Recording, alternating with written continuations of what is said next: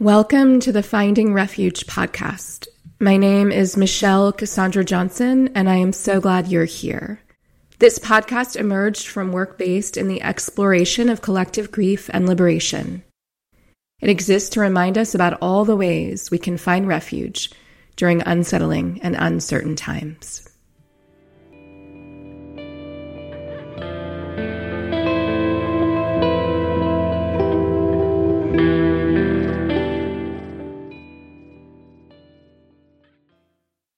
Hi, friends. I am very excited about today's podcast episode. It is a little different because two of my colleagues, comrades, and dear friends, Tristan Katz and Lauren Roberts, interviewed me for this episode of Finding Refuge. They've launched their new podcast. It's called All the Fuck In, and it really centers people who are entrepreneurs and really challenging the oppressive systems that are in place and entrepreneurs who are centering social justice in their work. So let me tell you a little bit more about Tristan and Lauren. Tristan is a digital strategist specializing in business and marketing, coaching and consulting, web and graphic design. Tristan's based on the ancestral land of the Cowlitz and Clackamas peoples, also known as Portland, Oregon.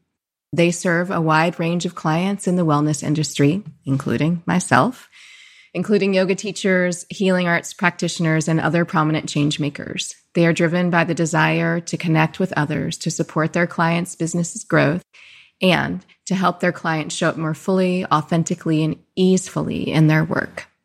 Lauren is a coach, strategist, and anti-oppression facilitator for progressive candidates and high-integrity people. Through one-on-one coaching, group programs, and courses, she helps her clients tap into their wisdom, learn skills, and take action to transform their lives, their communities, and the world without burning out or getting hung up on what anyone thinks. As a trauma survivor and yoga teacher, Lauren is deeply committed to confronting and healing systemic oppression within ourselves, the culture, and our politics. So that's a little bit about Lauren and Tristan, and I hope you enjoy the interview. I also really want to encourage you to check out their podcast, All the Fuck In. Thanks, friends. Hi, Michelle and Lauren. It's good to see you both. It's good to see y'all. Happy to be here. Hi. So we are really excited to have Michelle Cassandra Johnson on the podcast today. And I would love, Michelle, if you could introduce yourself, say your pronouns, share a bit about the work that you do, and also weave in locating yourself and offering your sun, moon, and rising signs as well, as that's become part of our introductory practices on the podcast. Yes, I love that you have asked this question about astrology. So my name is Michelle Cassandra Johnson, as you said, and I live in Winston-Salem, North Carolina. I am Black, I'm 45, cisgender, heterosexual, middle class, a citizen, abled. And I'm sure there are other identities that I didn't name that I embody, but those are some that are in my awareness right now that I'm present to at this moment. And my sun sign is Leo, my rising sign is Cancer, and my moon sign is Aquarius. And Lauren, your moon sign is Aquarius. Yes, and I mentioned that yesterday in a conversation Tristan and I had. I'm like, it made me feel so cool. And there's a lot of overlap, actually. My sun is Cancer, my rising is Leo. So, see, yeah, it makes sense. All of this makes sense to me now. And what do I do in the world? A lot of different things. I have been leading anti-racism work for now, I think, 24 years, and have done that in so many spaces, in communities and organizations, corporations, all over the place, nonprofits. And so a lot of experience with anti-racism work. And I'm also a yoga teacher, as you all know, and have been teaching yoga since 2009 and became certified so that I could integrate yoga into my psychotherapy practice. I'm still licensed, but clinical social worker for 20 years. So I ended up going through yoga teacher training for that reason. And instead of continuing clinical social work, I do more intuitive healing work. I wanted to bring divination tools into my practice and not be diagnosing people and not dealing with insurance companies, and wanted to just be able to embrace more of my holistic approach with people in my practice. So that's why I transitioned to intuitive healing. And I wrote a book called Skill in Action that came out in 2018, and I'm writing the second edition of it now. And I also this spring and summer, wrote a book that is entitled Finding Refuge, Heart Work for Healing Collective Grief. And it's available for pre-sale now. And I'm very excited about it. It comes out in July, and it is all about my own personal stories of grief. And I relate them to the collective and what we're responding to now in the middle of a pandemic and the pandemic of white supremacy and systems of oppression. And each chapter ends with a ritual. So that's the other thing I'll say. I'm very into ritual and ceremony and practice and sit in front of my altar every day and pray and pull cards and journal to ground myself and really be clear about how I want to show up that day in the world. So that's a little bit about what I do. Thank you. I know I can speak for Lauren and say that we're both so inspired by your work, and that we've both have learned and continue to learn so much from and with you. And we've already referenced you and your book and your teachings several times in the episodes that we've recorded thus far. So yeah, we're really grateful that you're joining us for this conversation. Thank you. And I especially love that you already brought up ritual, because that was one of the first things I would really love to ask you about has that always been a practice that you've had in one way or another? When did it come in if it wasn't something you've always done? I find it just so important to keep people going. So with everything you have going on, and given the depth and how heavy the work can be sometimes, I'm just curious how that became a practice for you.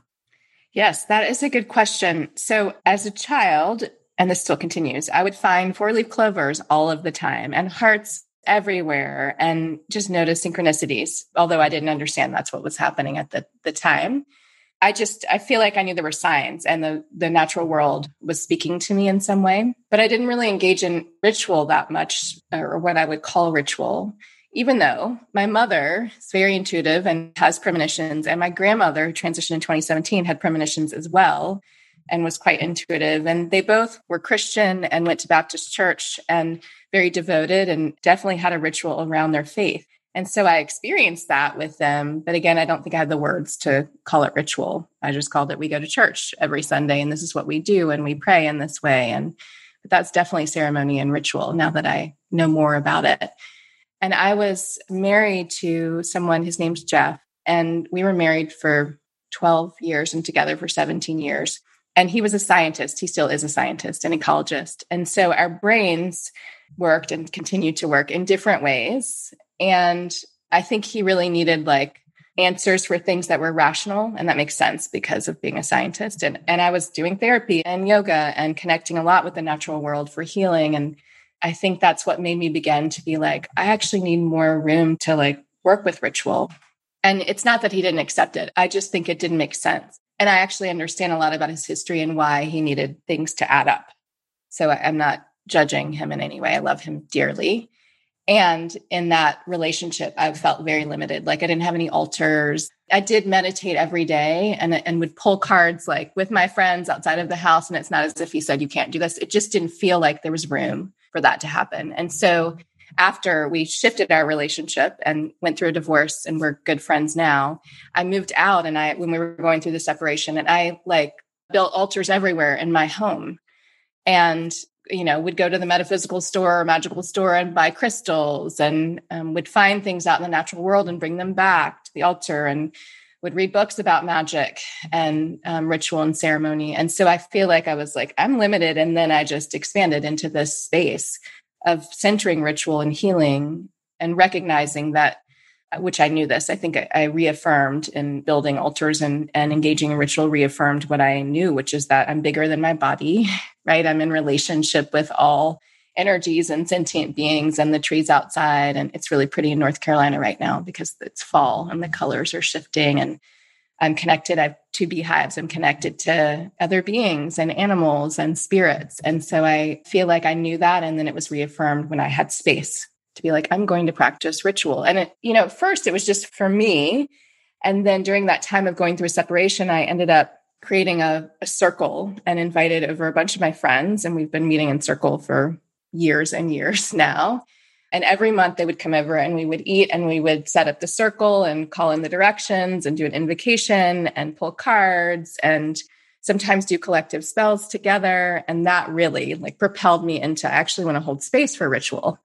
And I want it to be part of everything I do. And it doesn't have to be a collective spell or everything I just described. It could be just pulling a card or going to stand next to the huge tree that's outside of my front door or going to see the bees and meditating with them for a moment. So I think about ritual as everything, like it's a way of being and living. I love that. Yeah, it's like bringing the sacred into everything you do in a way. And I love how you said it like reminds you that you're bigger than your body, because it's so easy to forget that all the time. Because we're not told it's that. Hard. Mm-hmm. I know. I feel like it's complex to be in a human body and it's challenging. So it's like freeing when I think I'm actually much bigger than this body. And it just helps, I think, me feel less difficult to be in a body. I love being in a body. I'm glad I'm in this lifetime, and it feels challenging at times. Especially this particular lifetime is fraught. That's right. Yes. And I know you also have a very deep practice of communicating with your ancestors. Did that practice begin around the same time, or was that always present for you? How did that evolve, or has it evolved? Well, I don't remember calling in ancestors during that time that I just described after I moved out of my house and that relationship. And what happened is, and you know this, Tristan, I moved to Portland and my father passed away 11 days after I arrived. I hadn't seen him in years. It had been 7 years, I feel like, since I'd last seen him. But I wasn't expecting that shock to happen to my nervous system after I landed in a different place all the way across the country from North Carolina. And what happened prior to him passing away and me hearing the news is I had gone to a women's circle that my friend Stacy held. And Stacy's actually a friend that I knew in North Carolina, and Stacy moved to Portland. And so she had this circle every month. And I happened to one on a Sunday, and then my father passed away like 4 days later. And the people from that circle really held me after that happened.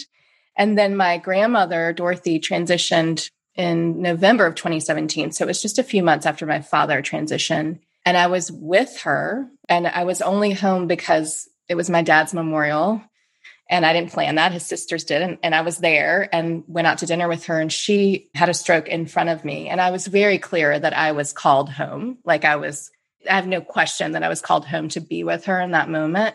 And after she transitioned, and I think as she was transitioning, I kind of knew she was going to be the ancestor that would show up for me in a way that I could understand. I think ancestors show up for me all the time, but she's the one like I call in all the time and feel her presence a lot. And that, I think, began to just move me into a practice of calling in my ancestors, Dorothy, and then other ancestors, healthy ancestors known to me and unknown. And more recently, I've started to cultivate a relationship with my great-grandmother, Angie, which I feel like one of my beehives, they're very connected with her. And I've started to call her in a lot more. And just, I'm trying to remember things about her and her lifetime, because for a long time I would describe her as she was born into slavery, and that's what I would say, and that's true. But I was really limiting her to her condition, like the conditions that were in place when she was born. And someone reflected that to me, and I was like, oh, she was much bigger than that. You know, like I'm bigger than my body. And so I've been calling her in as well. And then occasionally my grandmother's sister, Olivia, shows up for me. I've had one experience where I knew it was her and she came in. So can I ask how you know who it is when they're present? Like I've had moments in group practice where some sort of ancestor invocation is prompted and I go blank. You know, it's just not something that I have yet to access. It feels really far away from me. And I'm sure that there are reasons for that, in part probably because I'm Jewish and there's probably a lot of loaded trauma there that, you know, I'm somehow, whatever, who knows what's going on. There's a block. I know there's a block for a lot of us in this culture. This isn't something that we are encouraged to talk about or tap into. And so when a presence comes through to you, how do you know how to identify exactly who it is that you're feeling? That's so interesting that you asked me that, because my mother, I just saw her and she was talking about how my father was showing up, and my grandmother showed up for her. And I asked her, how do you know that it's them? And she said, well, I just see like a blur, right? And it's sort of like imagining what the wind looks like. If we could see the wind, that's what I think she sees. And I actually see people. Like I see my grandmother, or when Olivia came in, I saw her. And there were other ancestors around her, and my grandmother Dorothy was there as well. So I tend to see the image of who they are. So it's not like my mom, she knows they're there, she can feel them, but I actually see them in the form they took in their bodies and the lifetime in which I knew them. So, yeah. Wow. That's amazing. And do you have, I forget the term you used, but like you said, your mom and your grandmother have vision. Premonitions. Yeah. Premonitions. Mm-hmm. Yeah. Does that show up for you as well? It does, different than my mom, though. My mom's premonitions are usually, it's like a warning that something is going to happen. I have intuitive hits like that, but mine don't feel hers feel very focused on that, and mine don't. So I do have visions, or I have dreams. I have a lot of dreams and with messages in them and, signs for me, and sometimes ancestors in those dreams speaking to me. And I just know that they're sharing wisdom with me or telling me that I need to do certain things. So that's how it shows up for me, kind of premonition or knowing. That's so interesting.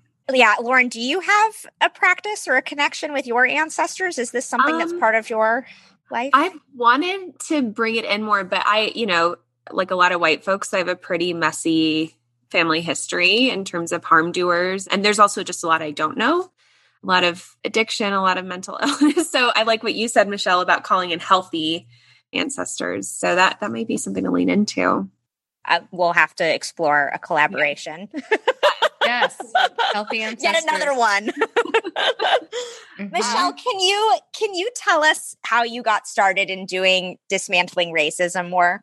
I listened to you and Tema Okun in your podcast recently, and it sounded like the two of you were referencing that you had just showed up at a workshop in North Carolina and the path then just unfolded ahead of you. I would love to hear about that moment and how you recall the beginning and the initial evolution.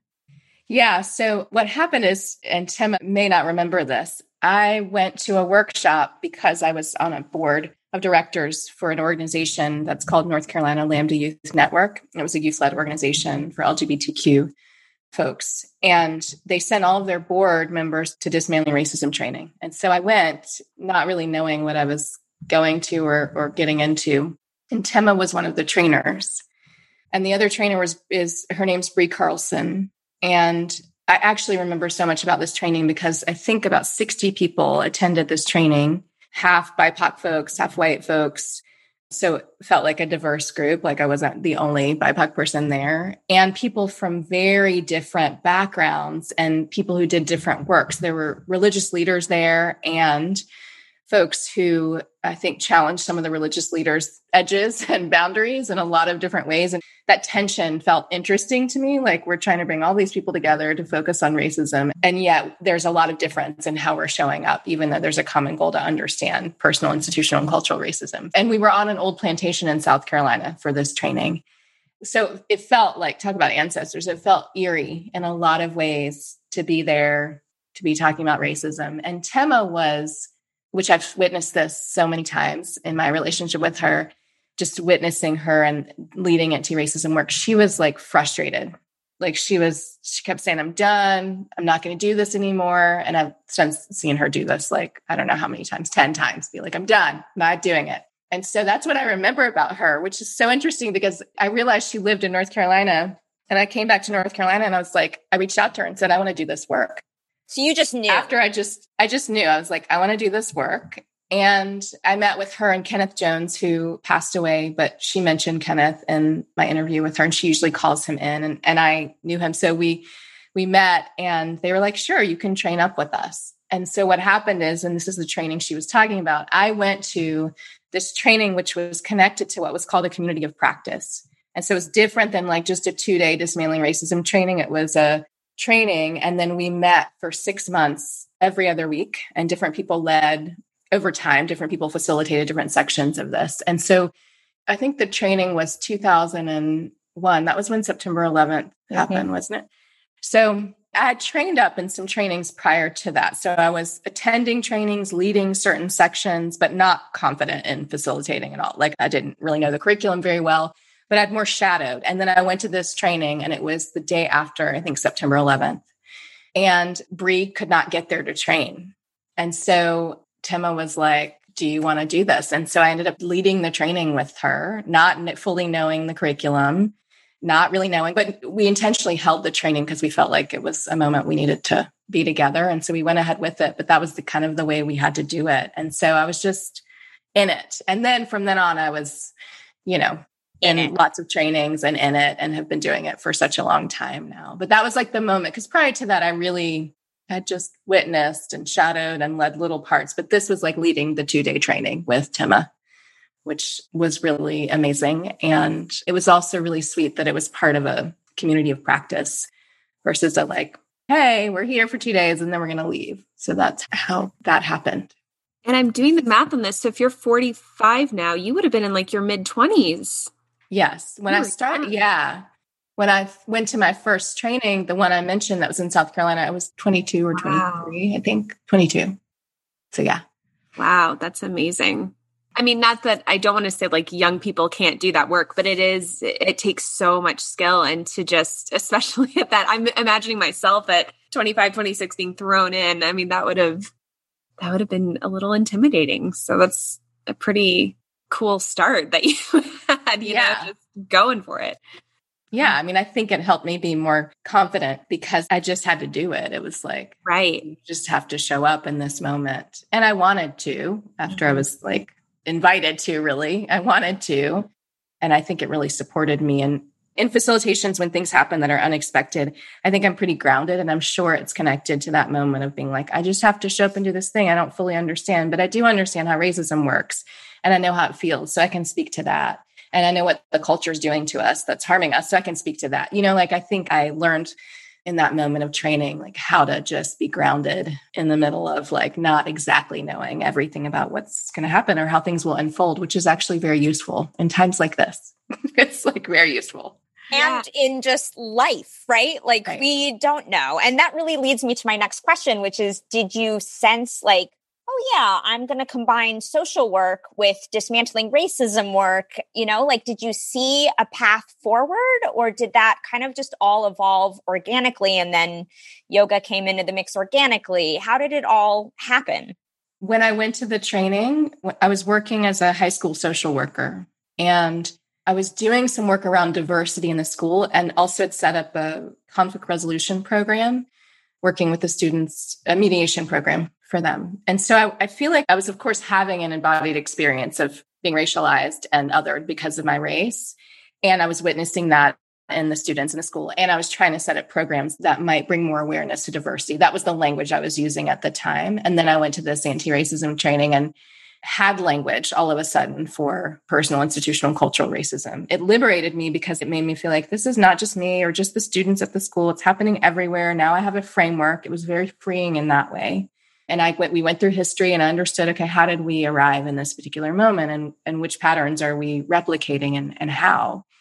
After that training, went back to the school and did more work around dismantling racism in that space. And I mean, I think dismantling racism or any form of oppression is so linked to social work because that's so connected to social justice. So I feel like that was in me already, but I just had more pieces to put together. I had the framework, I had relationships with the students. So I sort of knew how to introduce the framework to them, and then all of the teachers. And this like morphed into every year we'd have a day. It was called Diversity Day.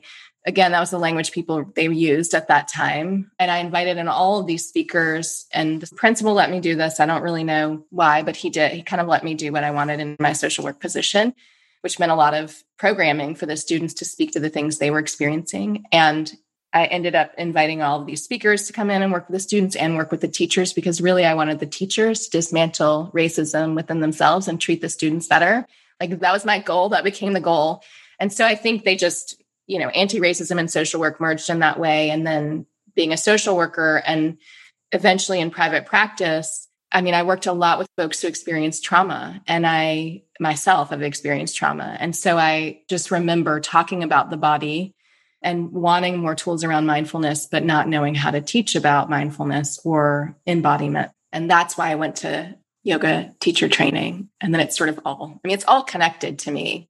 Even the Finding Refuge, the grief work is connected because I was sitting with people's grief, and I was like witnessing them grieving and grieving myself because of what they were sharing with me. And the experiences they've been through, which was a lot to hold. So I just think they're all linked. And at times people don't really understand it, but I think they're connected. Obviously I understand how they're connected, but all of them seem to relate to injustice and, the trauma we're experiencing in the world individually and collectively, and the ways in which we're trying to figure out how to heal. I think that's at the heart of all of the work I do. I just wanted to reflect back, like the reason your work has always resonated so much with me is it was something I always sensed, just like being a highly sensitive person in the world, that like what's happening on an individual level is amplified on the collective level and we're influenced each way. But the way that you put words to it is so helpful. And I just wanted to take a second and just appreciate you for all of the work you brought into the world and how unapologetically you have linked these different worlds that in some people's minds might be different areas of practice, but like you said, it's all the same stuff, especially on a spiritual level. So I'm just really grateful for it. Thank you. And one of the things that Lauren and I keep kind of stumbling upon so far in these early conversations on this podcast is like, we're kind of dancing around the concept that's perpetuated in dominant culture that like you pick a career path, you pick a degree, and that's it. It's rigid, it's linear, there's a start point and an end point, and that's it. And one of the things that I feel like Lauren and I are sharing with one another in these conversations is the way in which each of our career paths have not been linear, in the way in which they've been quite messy at times, both personally and professionally, and the kind of like quote unquote detours we've taken or the ways we've felt quote unquote lost. And now here we are, both really excited about the work that we're doing. And well, it doesn't sound necessarily that you're referring to any moments of messiness or feeling lost, though I'm sure they may have occurred for you because it's natural to. It does sound like there have been different paths and turns, and now here you are residing like in the center, in the agency and autonomy of it all, and putting forward the work that's, coming through you, that's coming to you, that you're inspired to create. Yeah, I think I've taken turns, and I'm sure y'all have witnessed this. I trust what my ancestors want me to do, and I listen. Like moving across the country was not anything I ever planned to do, ever. Even if like a separation was happening, I didn't plan to move across the country, and then I did. And I knew I was going for a reason. I didn't really know why. I like knew to go, and then I knew to come back to North Carolina. I feel like I've been held in this way with messages and ancestors and energies and my own intuition and listening, and have really cultivated that instead of resisting it, which I think is scary. Like, when I went into private practice full time, that was scary because I wasn't going to have a consistent paycheck from a job and retirement, like that's scary. So I've just taken these, leaps of faith over and over. And they don't just feel like that. They feel rooted in what my intuition is telling me to do or to focus on or where to go or what's needed. Often this is connected to the collective and what I think is needed. And really, it's not just based on me. It's like messages coming through, like writing, Finding Refuge and focusing on collective grief is not something I would have said I was going to do 2 or 3 years ago. Like that wasn't. And then an idea came through to lead a retreat for that. And now I know why. Look at the moment we're in. Like, I'm very clear that I was supposed to do this. And that's how I do it. I get messages and I listen, unless they're messages that don't feel aligned. So I listen to the messages that feel aligned with my path and my higher self. And I trust that. And I really appreciate having a practice of trusting my intuition and higher self. And there's evidence that I'll be supported. Like that's what I have evidence of. Not that I'm going to fail, which I don't believe in anyway. I do make mistakes and I guess I have regrets about things. I don't think I feel that very often, but I'm not perfect. So I do make mistakes and I wish I'd done it this way. But usually I just feel really grounded in the choices I'm making because of being connected to my intuition. And it sounds like being present with presence too, right? Which we can't really do if we're not trusting ourselves, and we can't trust ourselves if we're not present too. It's like the two intersect, and need one another. Yeah. That's right. Yeah. And I do want to say, I recognize that, not everyone has the same choices I do. And so I know y'all know this, and I want to name it. And I've had agency because of some privileges, right? And some embodied identities that are privileged, and access to certain spaces because of education or my network. I'm not saying everyone has the same opportunity or the same capacity to listen to intuition or practice meditation every day to deepen a connection with intuition or their higher self. Like, this is a complete privilege, and it feels like it's also my birthright. Like I really want to have space to be present to myself and what is needed to promote healing in our world. And I recognize that people are making different choices and are set up to not be able to do some of the things that I'm doing. So I had the option to pick different career paths. And when I was married, I had the option to work when I wanted to work, although I worked a lot of the time, but work when I wanted to work because my partner made enough money to take care of us. That's not everyone's reality, you know? And when I moved to Portland, I had an office. So I sold my office and I had money to move, right? I just want to name for folks to like, this is just my experience. It's not everyone's experience, although I wish everyone did have the space to do what they wanted to do for our healing, right? And for their own healing. Well, and I feel like what you are creating in the world between your teaching and your writing and your podcast now, which is so beautiful, like in some ways, I do feel like you're one of those people making that space for others to find that deeper connection to their intuition and like reflecting back their wholeness, even if they don't have the luxury or the privilege of a full 30-minute meditation practice every morning. Like there are other ways to kind of find your way into that work. And it feels like the way you show up is, to me, it feels like part of your mission is to make that available for more people too. Mm-hmm. That is right. I interviewed Francis Weller, who wrote The Wild Edge of Sorrow. I interviewed him last week. And at the end, he said that I asked very good interview questions. And I thanked him for the medicine. He just brought a lot of medicine. And he said, thank you for the medicine. And he said, I think that you like highlight gifts in others, like the gifts people embody. He's like, I think the way you ask questions or the way you are brings that out in folks. And I wouldn't have necessarily framed it that way. And I think he's right. It's kind of the way you just framed it. I do try to make space for that to happen because I want people to remember their whole. Like I want that because I think we will shift the way we are as a culture if we are able to remember our wholeness. Like that feels so true to me. So thank you for saying that to me. Yeah. Well, it's definitely been my experience of you. That's for sure. And kind of going along with Tristan's question about, you know, career paths taking these twists and turns and not being linear. I know one thing we talked a little bit about over email was how, given the breadth of all these different things that you do, to someone from the outside, especially folks who are so indoctrinated into dominant culture and needing to put people in boxes, that has been challenging for you sometimes to explain what it is that you do, that it's not just, I'm a social worker who does anti-racism training and also teaches yoga. Like it's messier than that, but also makes total sense. And speaking of wholeness, it's all you. So I'd love if you would share a little bit about what that experience is like of holding all these different pieces of your work and any reflections on just what those conversations are like with other folks who don't necessarily get it. I think many of us are indoctrinated in the way that you named of there's a path, right? Maybe we go to school or we learn from somebody, right? Or apprentice with someone and we do this thing, whatever it is, for the rest of our lives. And that works for some folks. I feel like that is aligned with some people. And I don't think it's ever been my path.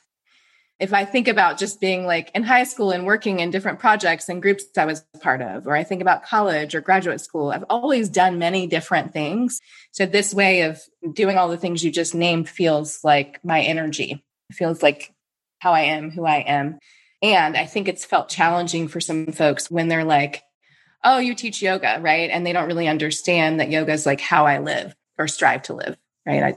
I've got work to do. But like, I don't think people get that. They think it's like you breathe and you move through poses. And that's part of, how people are conditioned to think about yoga in this country, which is a whole nother conversation, but an important one. Or people are like, you're a social worker. So initially people were like, so you work at social services. I've never done that, right? Like that wasn't my path. Or you work in a school and you're doing truancy. No, I'm actually not. I'm trying to like meet with the students and create programs for them and see them as whole beings because people don't see teenagers as whole beings. And I really do because I love them. I love hanging out with teenagers. And I think with anti-racism, like people have thought the same thing. So you talk about diversity and equity. And I think it's challenging for people to, maybe it's a reflection of culture not conditioning us to see our wholeness. I think it's been challenging for people to see that and like to see, well, Michelle can do this thing and this thing and this thing, right? And they're connected. And I think people just question it because they're trying to understand it, but also they do want to put me in a box. It's like writing this book, Finding Refuge. I know it's going to create a different piece of work for me, a different way of doing my work. And I think like some folks in the yoga community might be like, what's happening? Is she teaching yoga about grief? Is she, what is this? And it's like, well, I don't know what it will look like, but I think it's very connected to, as I said, living yoga and our wholeness and union, right? And how do we come into union in such a polarizing time and space? So I just think it's an adjustment for folks. And the other thing that happens is people think I work all of the time or that I'm a workaholic. I do work a lot. I don't identify as a workaholic because I feel like I have so much energy for the things that I'm doing that it feels like I'm just going to finish the project. I could create some more boundaries around this, but I'm excited about what I'm doing. I feel nourished by what I'm doing. And so people think you never sleep. And I'm like, well, I do sleep and I do take Jasper on walks. He's sitting right next to me. And I do hang out with my partner and his daughter. And I do see my mom, right? I'm a full person doing these things. And I'm not doing these things as a measure of who I am. I'm doing them because I feel like this is what I'm meant to do. This is my dharma. This is my work. This is my practice. So that's how some of the conversations have gone. And while I've had those conversations, some people then have been like, can you talk to me about how to merge social work and yoga? Like, they're really excited about it too. Like, how did you get on this path? I'm kind of like, I don't exactly know how to explain all of it. And it's possible. Like, figure it out. What do you want to do? How do you want to set this up? Do you want to work half time as a yoga teacher and as a social worker the other half? Do you want to write a book? Do you want to, whatever it is? And I think dominant culture limits our capacity to dream.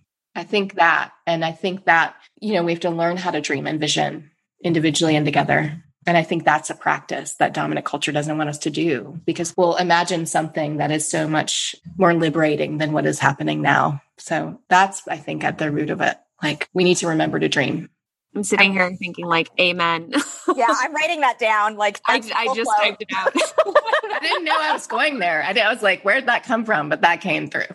It came through. I love that so much, especially since Lauren and I are talking a lot about creating work and businesses that thrive based on the things that we want to do and discerning what it is that doesn't suit us anymore. Like Lauren, just the other day we were talking, and this will be in the last episode that just aired, but we were talking about Lauren's path in like on Capitol Hill and in politics and policy and like how she listened to herself and figured out that she needed to pivot in a different direction. And then you have to trust that like you don't really know where that's going to take you. You just know that you're doing the thing that you need to do to take care of yourself and that you'll figure it out, which Lauren might not have felt at the time that she made those big moves and decisions. But nope.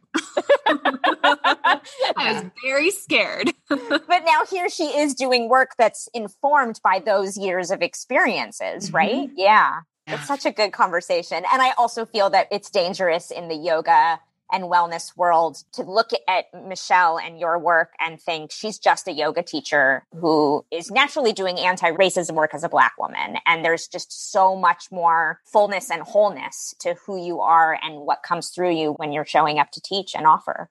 Yeah, I think if people read Skill in Action or listen to me speak somewhere or read something I've written in my newsletter or something, they'll know that I'm not just one thing. And that I believe like we are not just one thing. That's reflected in most of what I put out in the world because I'm really about humanity and I'm really about us being free. And as I've said, healing, I want that more than anything. I'm like committed. I want us to heal. I can feel that all over my body. Like that is what I'm dreaming about. And all the different ways we can heal too. I don't have an idea about how that happens for everyone. And I just know humanity needs to heal, right? And so how do we do that? So I feel like if people are open and really like listen or look, they'll understand I'm not just a Black person teaching yoga and anti-racism within the wellness space, that I'm really about their liberation and mine. That's what I hope to reflect in the world. And I think I do in what I offer. I think so too. Yeah, that's my goal. I have sort of a left turn question, if you two might be open to it. And it's about money, if that's okay. And we can totally cut this if it doesn't feel good. But I'm curious, I'll just share for myself. One thing I have really had to untangle in the last 6 months or so is equating earning money with capitalism and exploiting people. And that's not the same thing. And one thing I'm always hungry for is teachers of mine or people who are further in their work and doing work for justice. If that shows up for you at all, the idea of like an exchange of money and resources and value feels for you. I'm just so curious, very open-ended, anything about money that you would like to share, because it's so tricky for so many people. It is tricky. And it makes sense that as an Aquarius moon, you would be like, money. I don't want to engage with that because Aquarians really don't understand money. Like it's not a thing. It's not a currency we should be exchanging. Like it's not a real thing. So I get that. And yet it's a real thing because we're in a capitalist culture. So I think for a long time, I did not charge my worth, like what I'm worth, partly because no one taught me what to charge. To be clear, like no one sat me down and said, you're offering this service, charge this. So I had to like ask people or just think about it myself, which usually meant I was not charging enough for what I was offering. And I think that a lot of people actually do that unless someone's been like, here's how you deal with money. Here's what you're worth. I knew it was worthy because my mom definitely taught me that. That didn't translate into like dollars and what I should charge for the like healing practices I was offering. And so that was happening. And I also believe in generosity and supporting people, and people supported me. So supporting people in a cause they're connected to, or just they're going through something in their life. So I was like not charging enough and, being generous and practicing that. And at some point I just felt like I want to be generous and I want to make money so that I can be generous and so I can thrive. And I want both to happen.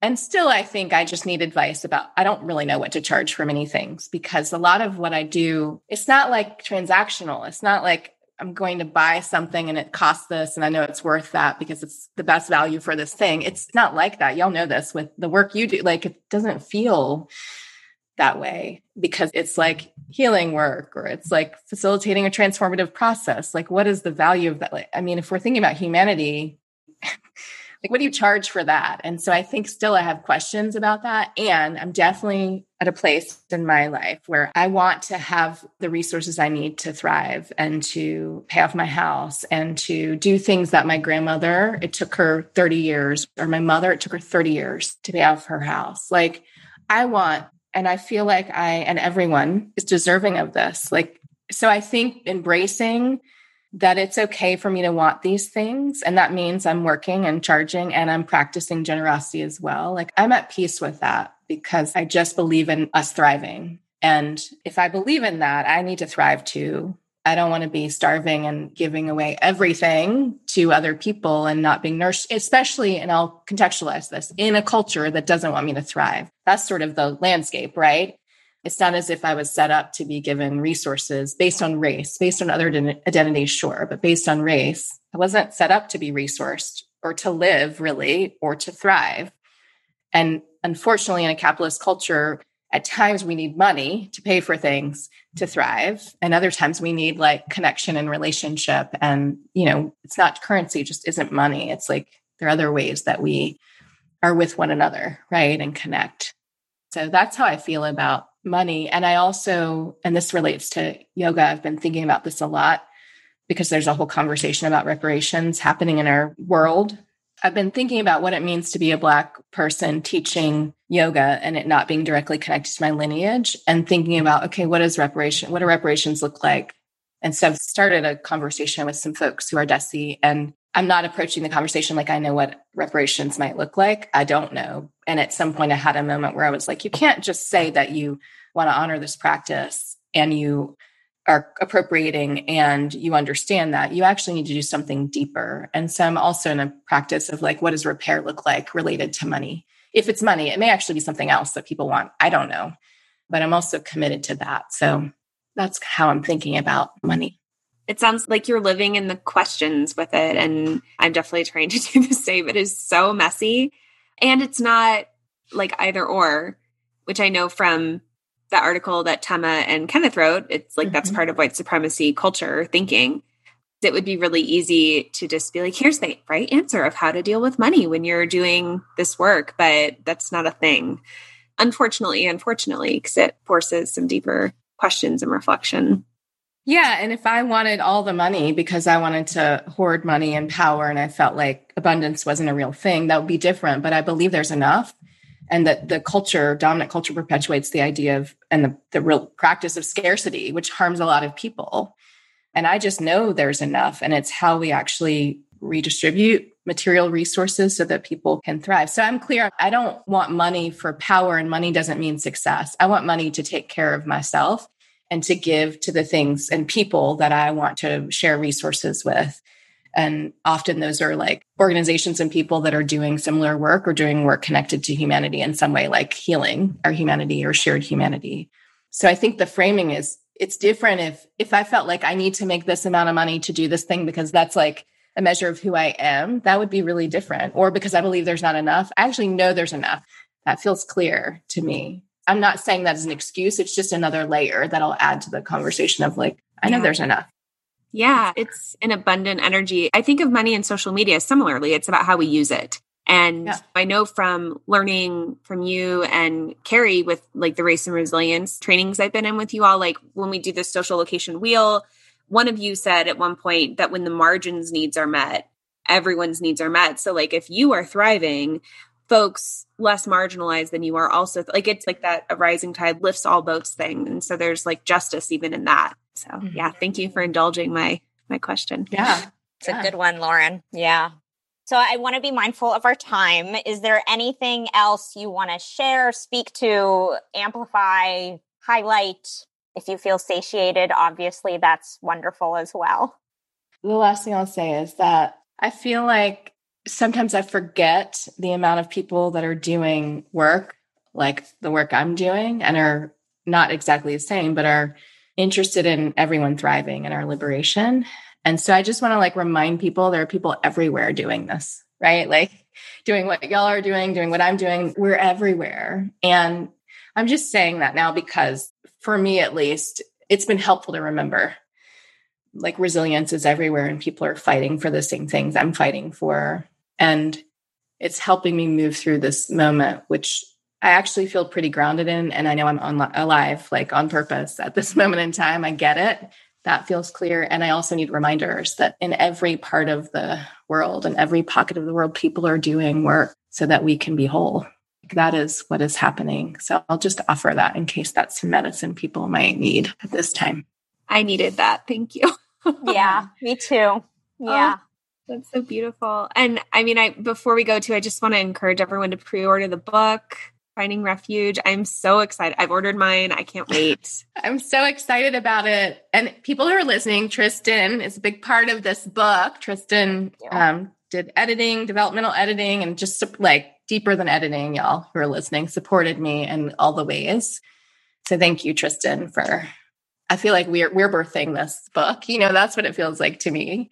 I had been inclined to say that, and then I don't want to take away from the degree to which you have birthed this book. And I just cheered you on and said, how about this? And I mean, either way, you know how I feel. It's been an honor and a joy, and I can't wait to hold it in my hands and for others to do the same. And it's just an incredible read, and it does offer so much medicine. And I'm excited for it to be out in the world.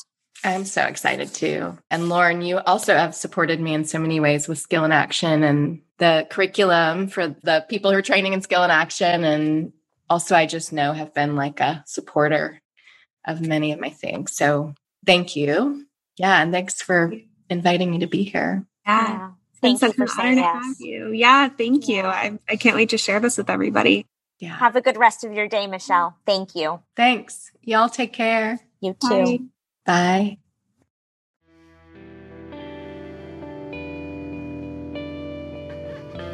I hope you enjoyed the episode. Thank you so much for taking the time to listen. You can support Finding Refuge by rating it on iTunes and by sharing it with friends and beloveds. You can support my work, the work of Skill in Action, creating justice in the world, by becoming a patron on Patreon. Visit my page there. It is Skill in Action. I hope you take care of yourself and that we take care of one another. Be well, friends.